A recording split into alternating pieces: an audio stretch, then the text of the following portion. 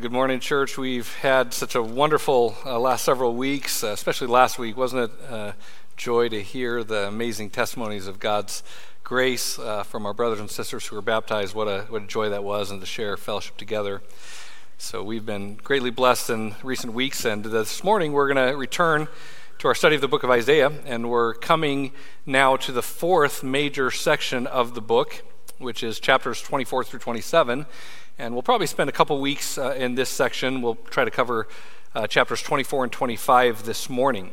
And as we're going to see when we read this passage in a few minutes, this section of the book of Isaiah begins in chapter 24 with a rather terrifying prophecy of the outpouring of the wrath of God. And this outpouring of the wrath of God is going to occur during the tribulation period shortly before the Lord returns. And so chapter 24 is a prophecy about God's outpouring of wrath on this fallen, sinful, and wicked world. We're going to take a look at that prophecy, but before we do, I want to start with a question that is often on people's minds. It's kind of a broader question as we come to a portion of Scripture such as this, and the question is this: is God just to pour out his wrath on the world? Scripture clearly teaches God is going to pour out his wrath upon this world. Is God just to do so? As we think about that question, the first thing I want to ask you to think about is the fact that in different times and different circumstances, people can struggle with different questions. In times of peace, of safety, of blessing, and of prosperity, people can often struggle to understand why God would pour out his wrath on the world. But in times of persecution, of brutality, of war, and of suffering, people can struggle with a different question. They can struggle to understand why God does not pour out his wrath on the world. We live here in Kalamazoo in 2023, and we are currently enjoying a level of peace, of safety, of blessing, and of prosperity that few people, in few places, in few times of history have ever enjoyed. And so, generally speaking, people in circumstances as good as ours are tempted to look around and say, this isn't so bad. Why would God think all of this needs to be destroyed? And so we kind of struggle with the "is God just to destroy it" question. But let me assure you that if you lived in a different time or a different place, the questions you struggle with might be somewhat different. If you lived in a different place, let's say a ghetto or a slum or under a dictatorship, or if you lived in a different time, let's say the time of the Assyrian invasion in the Old Testament, or the reign of Nero in the New Testament, or in modern times, the time of the Holocaust, then the question that you struggle to understand might be far different. Instead of wondering why God is going to pour out his wrath on a world that doesn't seem so bad, you would be wondering why he hasn't already poured out his wrath on this fallen and wicked world. So in good times, generally speaking, in good times, people struggle to understand why God would bring it to an end. But in bad times, people struggle to understand why God lets it continue. And both questions are addressed in Scripture. God knows that these questions will be on people's hearts. In good times, they'll wonder why God would bring it to an end. In bad times, they'll wonder why he doesn't bring it to an end, why he allows the wickedness and the misery and the suffering to continue. And Scripture addresses both of those questions. But since we do live in good times, if you are struggling to understand the doctrine of the coming wrath of God, I want to remind you that you probably have that struggle because by the grace and kindness of God, you have never experienced the degradation and brutality that human beings are not only capable of, but that which they inevitably do whenever they are not restrained by the force of law. We have seen repeatedly throughout history that whenever human beings are not restrained by the force of law, incredibly mind-blowing brutality and wickedness and misery is always the result. And so if you struggle to understand how God could pour out his wrath on this world, it's probably because you have been sheltered by the grace of God from experiencing the full depths and brutality of human wickedness. But if you were to go and stand in front of the pile of children's shoes at Auschwitz, if you were to have the opportunity to gaze into the hold of the 19th century slave ship and see the chains where people were stacked 3 deep on one another, or if somehow you were able to get a glimpse in our times of the dismembered corpses of babies that are being hauled out of the Planned Parenthood clinic less than a mile away from us where we sit right now, you might have a far different perspective. If you were to see those things with your own eyes, then you would cry out along with the martyrs of Revelation 6:10, "How long, O Lord, holy and true, will you refrain from judging and avenging our blood on those who dwell on the earth?" The martyrs, those who have been burned to death, who have been tortured and killed and raped and mistreated and cruelly oppressed by the wicked forces of this world, their souls in heaven cry out, "How long, O Lord, holy and true, will you hold back from judging and avenging our blood on the inhabitants of the earth?" Of course, in Revelation 6, the answer is given to them that the full number of martyrs hasn't come in, and that it is when the full number of martyrs is reached that the wrath will be poured out.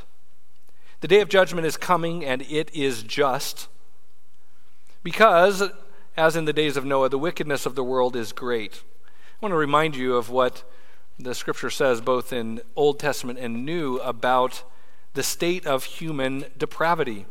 Genesis chapter 6, verse 5 says, "The Lord saw that the wickedness of man was great on the earth, and that every intent of the thoughts of his heart was only evil continually."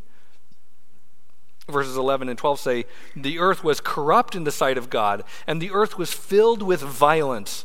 God looked on the earth, and behold, it was corrupt, for all flesh had corrupted their way upon the earth."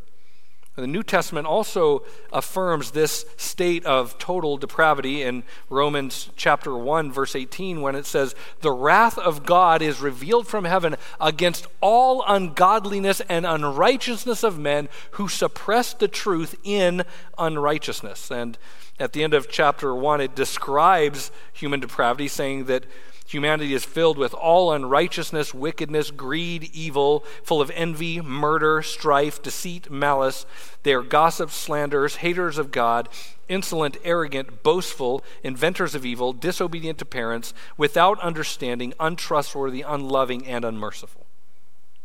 That is humanity from a moral perspective.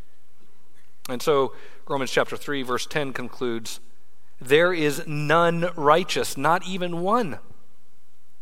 Remember when God revealed to Abraham he was going to destroy Sodom and Gomorrah.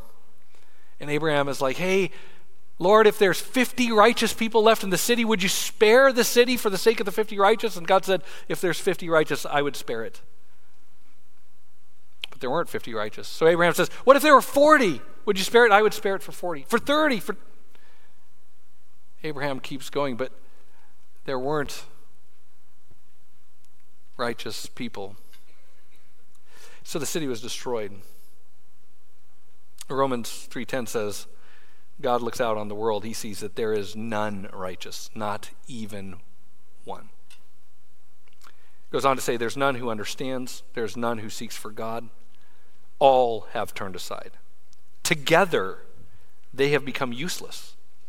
There's none who does good. There's not even one. Their throat is an open grave. With their tongues, they keep deceiving. The poison of serpents is under their lips, whose mouth is full of cursing and bitterness. Their feet are swift to shed blood. Destruction and misery are in their paths, and the path of peace they have not known. There is no fear of God before their eyes. Notice what it says is the result of human depravity. It says destruction and misery are in their paths. why does God judge? Why does he pour out wrath? Because he wants to put an end to the destruction and the misery. You see, God's wrath is not only just, it is compassionate. The only way to end oppression is to deal with the oppressors. The only way to end suffering is to judge the evils that cause it. The only way to establish eternal peace is to defeat the devil and all who have joined his wicked rebellion. That's why in Scripture we read something very important. And we, of course, know it's probably one of the most famously quoted verses, right? And we rightly consider important phrases that say God is, right? Like, who is God? Well, God is love. And rightly and gladly, we preach that continually. God is love. But let me share with you another God is statement from Exodus 15:3. It says, God is a warrior. God is a warrior. And those two things are not incompatible. They're actually one and the same. Because God loves, he fights. Yahweh, Exodus 15:3 says, is a warrior. In Exodus 15:7 it says, in the greatness of your excellence, you overthrow those who rise up against you. You send forth your burning anger, and it consumes them as chaff. This, by the way, was written right after God had wiped out the Egyptian army in the Red Sea in order to save his people. God is a warrior. He fights. He wages war. Why? Why does God fight, right? The world wants God to be Santa Claus who doles out gifts. If you're on the naughty list, you might get a little less gifts, but they want God to be Santa Claus. They don't want Yahweh to be a warrior. They don't want him to wage war. They don't want him to have righteous indignation. They don't want him to pour out his wrath. They don't want him to fight. But why does God fight? Exodus 15 continues in verse 9 saying, the enemy said, I will pursue, I will overtake, I will divide the spoil. My desire shall be gratified against them. I will draw out my sword, my hand will destroy them. And who is the them? It is the people of God. And so Yahweh fights. Simply put, our Heavenly Father fights to protect those whom he has adopted into his spiritual family. He fights to protect them from those who are seeking to destroy, to enslave, and to oppress them. Jesus said that the enemy comes to kill and to steal and to destroy. The devil is wicked and he is mighty. Therefore, it is our hope, it is our joy, it is good news that Yahweh is a warrior and he fights. Exodus 15:13 says, in your loving kindness. I want you to notice the connection made between God's loving kindness and his outpouring of wrath. Exodus 15:13 and following. In your loving kindness, you have led the people whom you have redeemed. In your strength, you have guided them to your holy habitation. The peoples have heard, they tremble. Then in verse 16 it says, terror and dread fall upon them. By the greatness of your arm, they are motionless as stone until your people pass over, O Lord. Until the people pass over whom you have purchased. You will bring them and plant them in the mountain of your inheritance, the place, O Lord, which you have made for your dwelling, the sanctuary, O Lord, which your hands have established. The Lord shall reign forever and ever. Why does he fight? He fights so that his people can pass over, so that he can bring them to his holy habitation, where he will reign forever and ever. God fights. Why is God a warrior?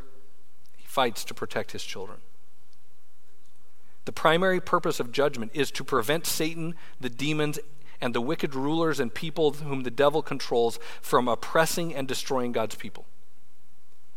God's wrath is poured out on the evil forces that, if left unrestrained, would impose a tyranny of unspeakable evil and unending misery on God's people forever. You do understand, don't you, that while things around you may look pretty good, you have a mortal enemy, the most wicked being in the universe, Satan, and a whole host of demons whose purpose is to kill, to steal, and to destroy. And if you did not have Yahweh, the mighty warrior, to protect you, you would be a slave and the victim of unspeakable evil, unending misery, and the most horrific form of tyranny possible to imagine forever.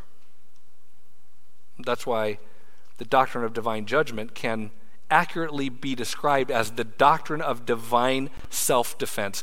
God fights for his own. He pours out his wrath to protect his children, his people. Ever since Satan and a third of the angels rebelled, a war has been raging.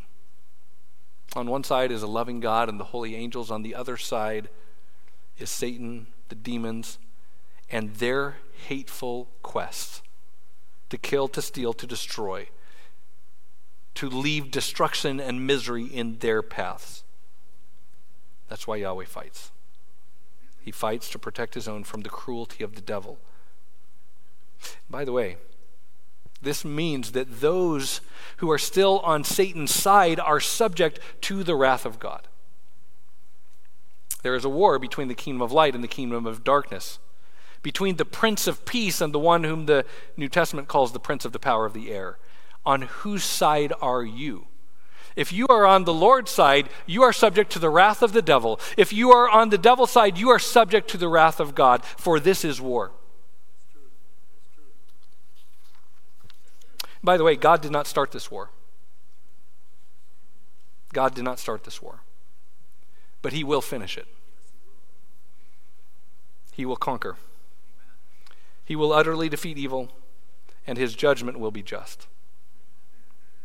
And it is his compassion towards his children that demands the outpouring of his wrath upon Satan, upon the demons, and all those who belong to the kingdom of darkness. And that is the message of Isaiah chapters 24 through 27.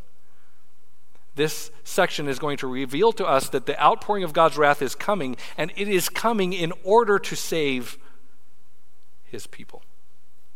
Let's begin our study. Look at Isaiah 24, verses 1 through 3. This is a prophecy of the outpouring of God's wrath in the tribulation period. Behold, the Lord lays the earth waste, devastates it, distorts its surface, and scatters its inhabitants. And the people will be like the priest, the servant like his master, the maid like her mistress, the buyer like the seller, the lender like the borrower, the creditor like the debtor. In other words, your status, your money, your place in society will not shield you from this coming wrath. Rich and poor alike, powerful and insignificant alike, all alike will be subject to this wrath of God. Verse 3, the earth will be completely laid waste and completely despoiled, for the Lord has spoken this word. These verses are very clear. The outpouring of God's wrath is coming. It will happen. And it says the word of the Lord has been spoken. The Lord has spoken this word. After announcing the inevitability of this outpouring of God's wrath, Isaiah explains why it is coming.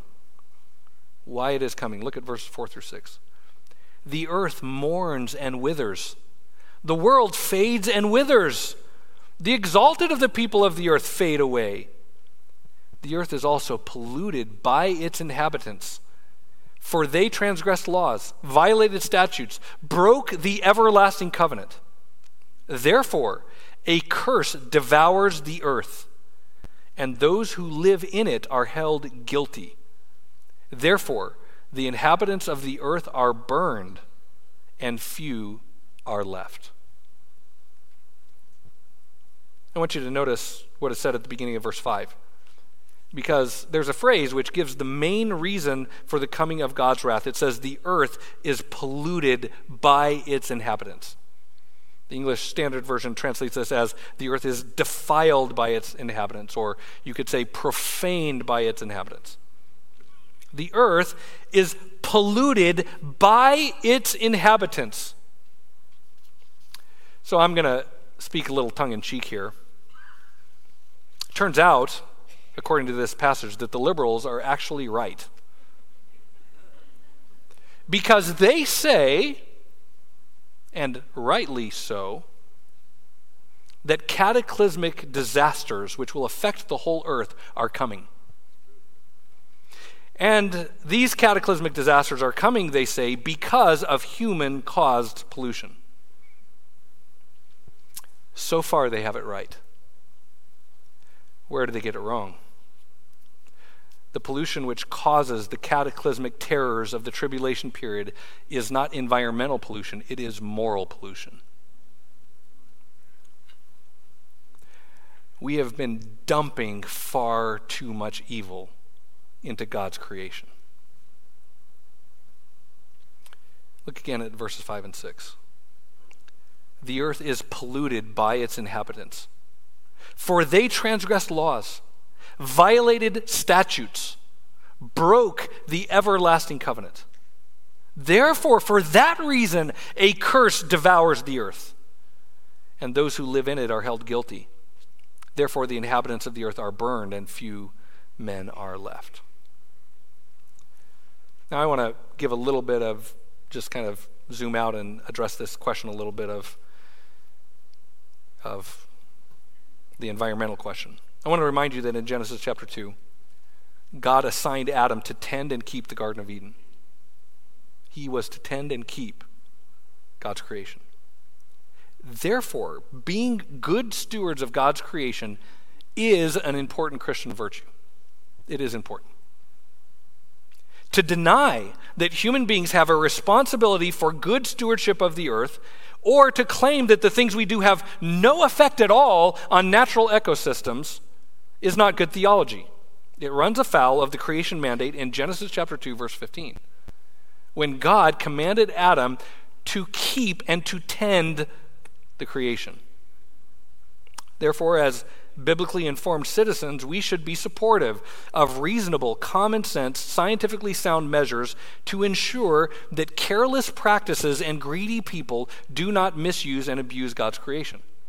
You see, because of the doctrine of human depravity, we understand that if left unrestrained, careless people or greedy people would misuse and abuse the natural resources that God has given, and that harm would come to others because of it. And so it is a Christian virtue to personally practice and to advocate in policy for good and reasonable and scientifically informed measures to ensure that careless practices and greedy people do not misuse and abuse God's creation. However, look again at Isaiah 24, verse 4. Why does the earth mourn and wither? Why? What is wrong with the earth? The earth mourns and withers. Why does the world fade and wither? Why? Verse 5, the earth is polluted by its inhabitants. And the answer given here is that this is not environmental pollution, it is moral pollution. Satan is a good liar. He's an excellent deceiver. He knows that he can't hide two things from us. He can't hide the fact that the world is under a curse. He cannot hide the fact that cataclysmic disasters are coming. So he has to give an alternate explanation. He tells people that the curse on this world is not the result of sin, it is the result of CO2. Now, CO2 may be a problem, but it is not the cause of the curse. Furthermore, he tells people that salvation from the cataclysmic disasters that are indeed coming is by recycling, not repentance. Now again, don't misunderstand me. As I said earlier, good environmental stewardship is indeed a noble endeavor and something that does have its proper place. But I want you to be aware that Satan often distracts us from the main thing. He deceives by distraction. He diverts our attention from that which is most important to something of much lesser importance. He wants people to be distracted from the real reason the earth mourns and withers, which is the pollution of sin. What is his goal? He wants people to be so focused on saving the world by drinking through soggy paper straws that they ignore the pollution of sin which is in their own hearts and which they spew out every day into the world. He wants them to not even think about their need to repent of how they're polluting the world by sin before it's too late. Verse 5 is clear. What kind of pollution has brought a curse on this world and what will cause the cataclysmic disasters that are coming? They transgressed laws. They violated statutes. They broke the everlasting covenant. These are three types of moral evil. First, they transgress laws. This refers to doing that which God has forbidden. God sets a law. He says, thou shalt not, and we transgress that law and do it anyway. We transgress laws. Second, it says they violated statutes. This refers to ignoring what God has commanded us to do. He gives us statutes, things which we are to adhere to and do and fulfill, and we violate those. We ignore them. Third, it says they broke the everlasting covenant. This refers to humanity's rebellion against God, their allegiance to the rebellion of Satan, and their rejection of Christ as Lord. They broke the everlasting covenant. And so the outpouring of God's wrath is coming because of the pollution on the earth caused by its inhabitants in their moral degradation. The same reason the flood came on the earth is the same reason the tribulation judgments will come on the earth. The New Testament says the world once was destroyed by water, the next time it will be by fire. And the reason for the destruction will be the same. It is the moral pollution of sin. Verse 6, therefore a curse devours the earth, and those who live in it are held guilty. Therefore the inhabitants of the earth are burned, and few people are left. I want to ask you now to turn to verses 7 through 13 and notice that the next few verses return to the topic of immersive merriment, which we talked about in chapter 5. Immersive merriment. Here you have a curse which is on the earth because of sin, and judgment which is coming. How does wicked humanity respond? By distracting ourselves through immersive merriment so that we don't have to think about it. Millions of people, including many who were raised in Christian homes, have decided to ignore God, to ignore the reality of death, to ignore the reality of impending judgment, and to ignore it by distracting themselves with immersive merriment. They're just going to party their way past any consideration of these realities. They're going to distract themselves with revelry. They're going to eat, drink, and be merry, for tomorrow we die. They are partying their way to the abyss. But just like a rebellious teenager's drinking party ends abruptly the second the cops or a parent shows up, the wicked revelry of the whole world will abruptly stop when the outpouring of God's wrath begins. There's going to come a day when the party will be over. That's what verses 7 through 13 talks about. The new wine mourns, the vine decays, all the merry-hearted sigh. The gaiety of tambourines ceases. The noise of revelers stops. The gaiety of the harp ceases. They do not drink wine with song. Strong drink is bitter to those who drink it. The city of chaos is broken down. Every house is shut up so that none may enter. There is an outcry in the streets concerning the wine. All joy turns to gloom. The gaiety of the earth is banished. Desolation is left in the city, and the gate is battered to ruins. For thus it will be in the midst of the earth among the peoples, as the shaking of an olive tree, as the gleanings when the grape harvest is over. 5 times in these verses, it says that the drinking of wine, the sensuous revelry, and the drunken singing of the wicked world will end. When God's wrath begins to be poured out, the party will be over, and the consequences will come. And by the way, when the first part of the tribulation period, I think, is a time of great partying amongst the wicked. Why? Because the Antichrist has risen to power. He has established a worldwide dictatorship. they have peace, they're in control, they're imposing their will. All of those, stupid, backwards, wicked people who still believe in God are being killed and imprisoned and, barred from buying or selling anything. Everyone's being forced to take the mark of the beast. And for the wicked, it seems like they're about to live in utopia. So they're partying. But when the parties of the followers of the Antichrist are suddenly stopped by the outpouring of God's wrath in the second half of the tribulation, then the righteous rejoice, because it means the terrible and cruel persecution that they were enduring at the hands of their laughing and partying oppressors is almost over. They're being oppressed while the wicked party. Then that switches. Look at verses 14 through 16. They, that is the righteous remnant, raise their voices, they shout for joy. They cry out from the west concerning the majesty of the Lord. Therefore glorify the Lord in the east, the name of the Lord, the God of Israel, in the coastlands of the sea. From the ends of the earth we hear songs, glory to the righteous one. So the righteous rejoice because they see that their defender has come. They've been being cruelly oppressed by the Antichrist, but now the wrath of God is being poured out on the Antichrist and all who follow him, and they understand that God has come. God is pouring out his wrath to save them, and that the second coming of Christ is drawing nigh. And so they rejoice. But notice at the end of verse 16 that Isaiah says he is personally unable to join in the rejoicing. He says at the end of verse 16, "But I say, woe to me, alas for me. The treacherous deal treacherously, and the treacherous deal very treacherously." Apparently God had revealed to Isaiah that he would not live to see the coming day of the Lord. And so Isaiah knew that he personally must yet suffer persecution at the hands of the treacherous. They will be very treacherous towards him, and in fact we know that eventually he was killed and sawn in two. It's kind of a hard thing to know. To know that there's coming a day when the Lord will deal with the wicked, but to know that you won't see that day. You'll have to endure yet the rage of the devil and of the wicked people who do his bidding. And that's a tough message to know.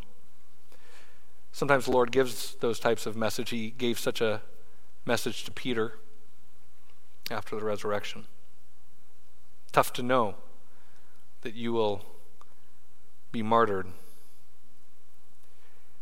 But though the treacherous would eventually kill Isaiah, and though since then they have killed hundreds of thousands of other believers, it's going on in our day right now, though so many more will be martyred before the day of the Lord, justice, the scripture says, is coming. In verse 17, there are three similar sounding Hebrew words, and they appear with what Oswald calls pounding assonance. Pounding verbal similarity. They're the Hebrew words pachad, pachath, and pach.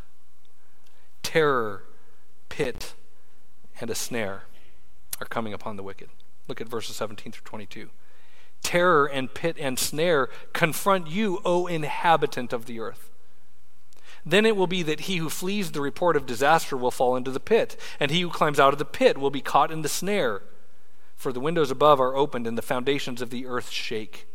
The earth is broken asunder. The earth is split through. The earth is shaken violently. The earth reels to and fro like a drunkard, and it totters like a shack, for its transgression is heavy upon it, and it will fall, never to rise again. The weight of sin is so heavy, the world becomes like a shack which can't stand under the weight, and it collapses. Scripture says in the tribulation period that the wicked people will beg the mountains to fall on them to cover them from the wrath of God. And then look at verses 21 and 22. So it will happen in that day. And notice that there's that end times phrase again. It will happen in that day that the Lord will punish the host of heaven on high and the kings of the earth on earth. They will be gathered together like prisoners in the dungeon and will be confined in prison.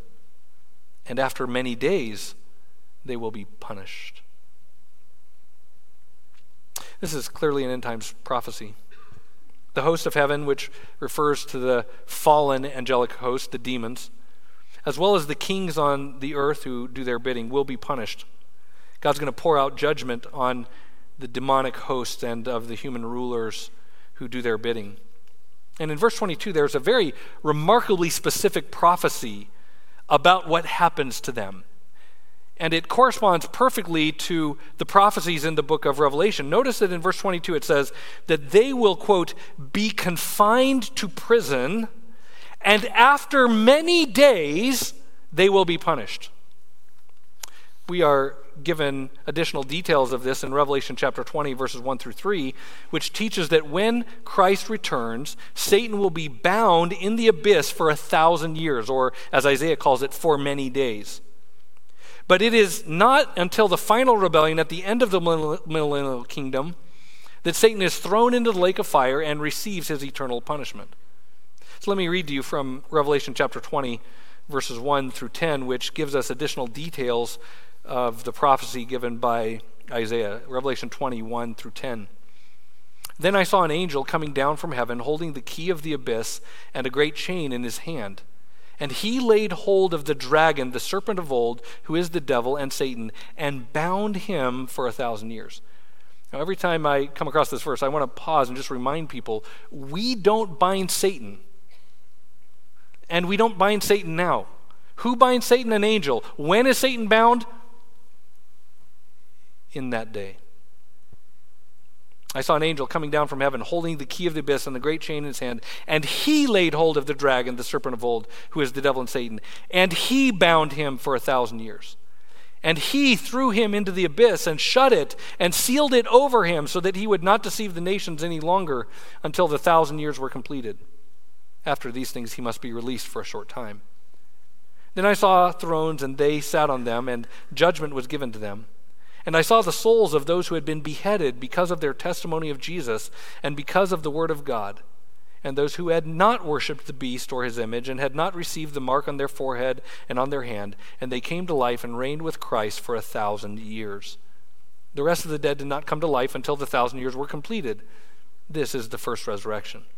Blessed and holy is the one who has a part in the first resurrection.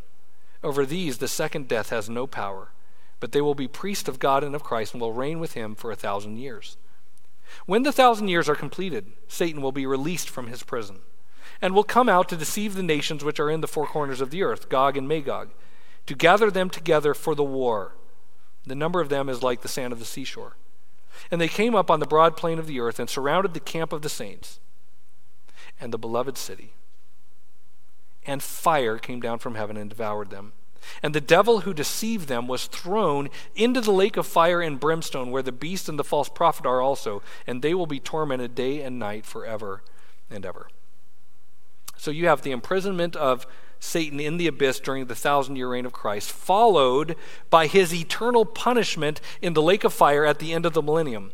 And that is exactly what Isaiah is describing when he writes, quote, they will be confined in prison, and after many days they will be punished.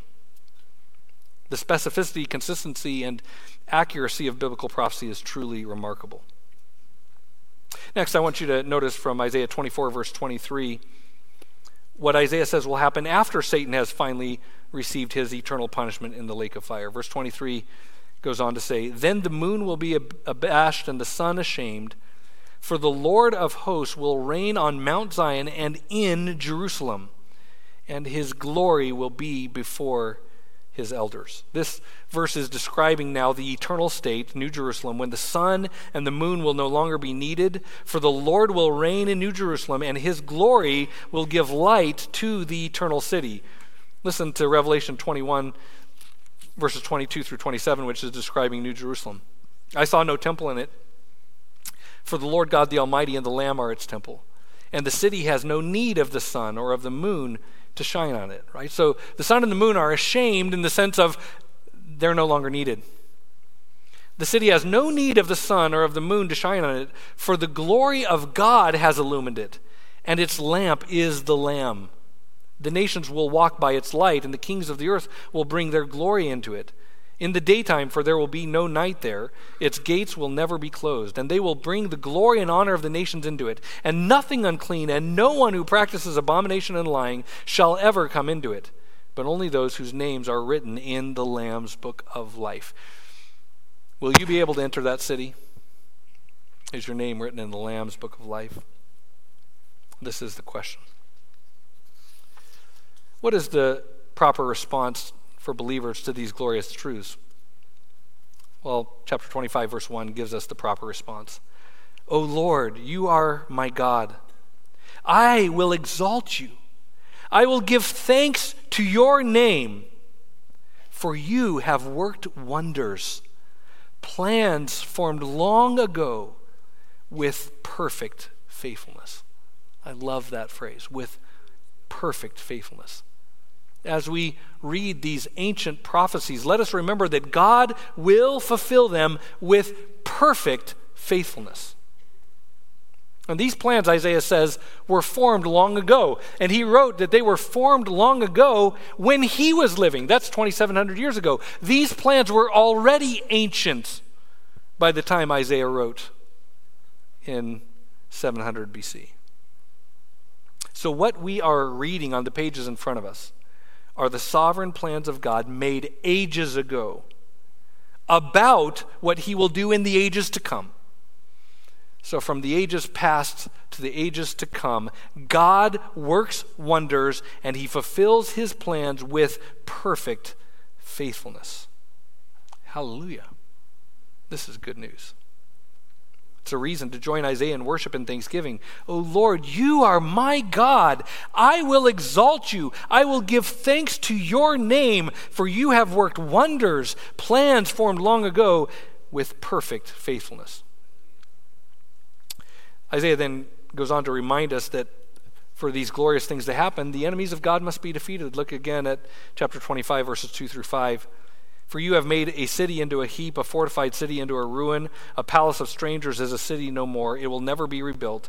Therefore a strong people will glorify you. Cities of ruthless nations will revere you.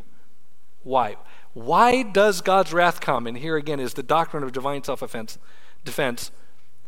written in Isaiah 25, verse 4. For you have been a defense for the helpless, a defense for the needy in his distress, a refuge from the storm, a shade from the heat. For the breath of the ruthless is like a rainstorm against a wall. In between you and the ruthlessness of Satan and his demons stands a wall, an unmovable wall, and that wall is the protection of God the Almighty. All the wrath of the devil beats like raindrops against the wall of God's protection of his own. And verse 5 ends by announcing the good news that the song of the ruthless is silenced. Look at verse 5. Like heat and drought, you subdue the uproar of aliens. Like heat by the shadow of a cloud, the song of the ruthless is silenced. There will come a time in which all war, oppression, and ruthlessness will be over. The Prince of Peace will establish peace by defeating evil. The Prince of Peace will establish peace by defeating evil. And then what happens next is truly glorious, and this is what I wanted to conclude with. Look at verses 6 through 9 of chapter 25. The Lord of hosts, this Yahweh who's a warrior, the God of armies, right? When it says the Lord of hosts, he's saying the Lord of the heavenly armies. Yahweh the warrior, the Lord of hosts, will prepare a lavish banquet for all peoples on this mountain. People from every tribe and tongue and nation will be brought to a lavish banquet on this mountain, Mount Zion. A banquet of aged wine, choice pieces with marrow, and refined aged wine. And on this mountain he will swallow up the covering which is over all peoples, even the veil which is stretched over all nations. What is the covering? What is the veil which is wrapped around the world? What is this dark veil covering the world? It is death. Look at the next verse. It says, he will swallow up death for all time. And the Lord God will wipe tears away from all faces, and he will remove the reproach of his people from all the earth, for the Lord has spoken. This is glorious. And by the way, this passage is cited in Revelation chapter 21, verses 1 through 5, which reads as follows. Then I saw a new heaven and a new earth, for the first heaven and the first earth passed away, and there is no longer any sea. And I saw the holy city, New Jerusalem, coming down out of heaven from God, made ready as a bride adorned for her husband. And I heard a loud voice from the throne saying, Behold, the tabernacle of God is among men, and he will dwell among them, and they shall be his people, and God himself will be among them. And he will wipe away every tear from their eyes. That's a citation of Isaiah chapter 25. And there will no longer be any death. It's also a reference to Isaiah 25. There will no longer be any mourning or crying or pain. The first things have passed away. And he who sits on the throne said, Behold, I am making all things new. And he said, Write, for these words are faithful and true. And notice the parallel between that phrase, write, for these words are faithful and true, and what we read in Isaiah 25, verse 9, or verse 8, when it says that he will remove death for all time, wipe away tears from all faces, for the Lord has spoken. There's finality in that, glorious finality. How glorious this will be.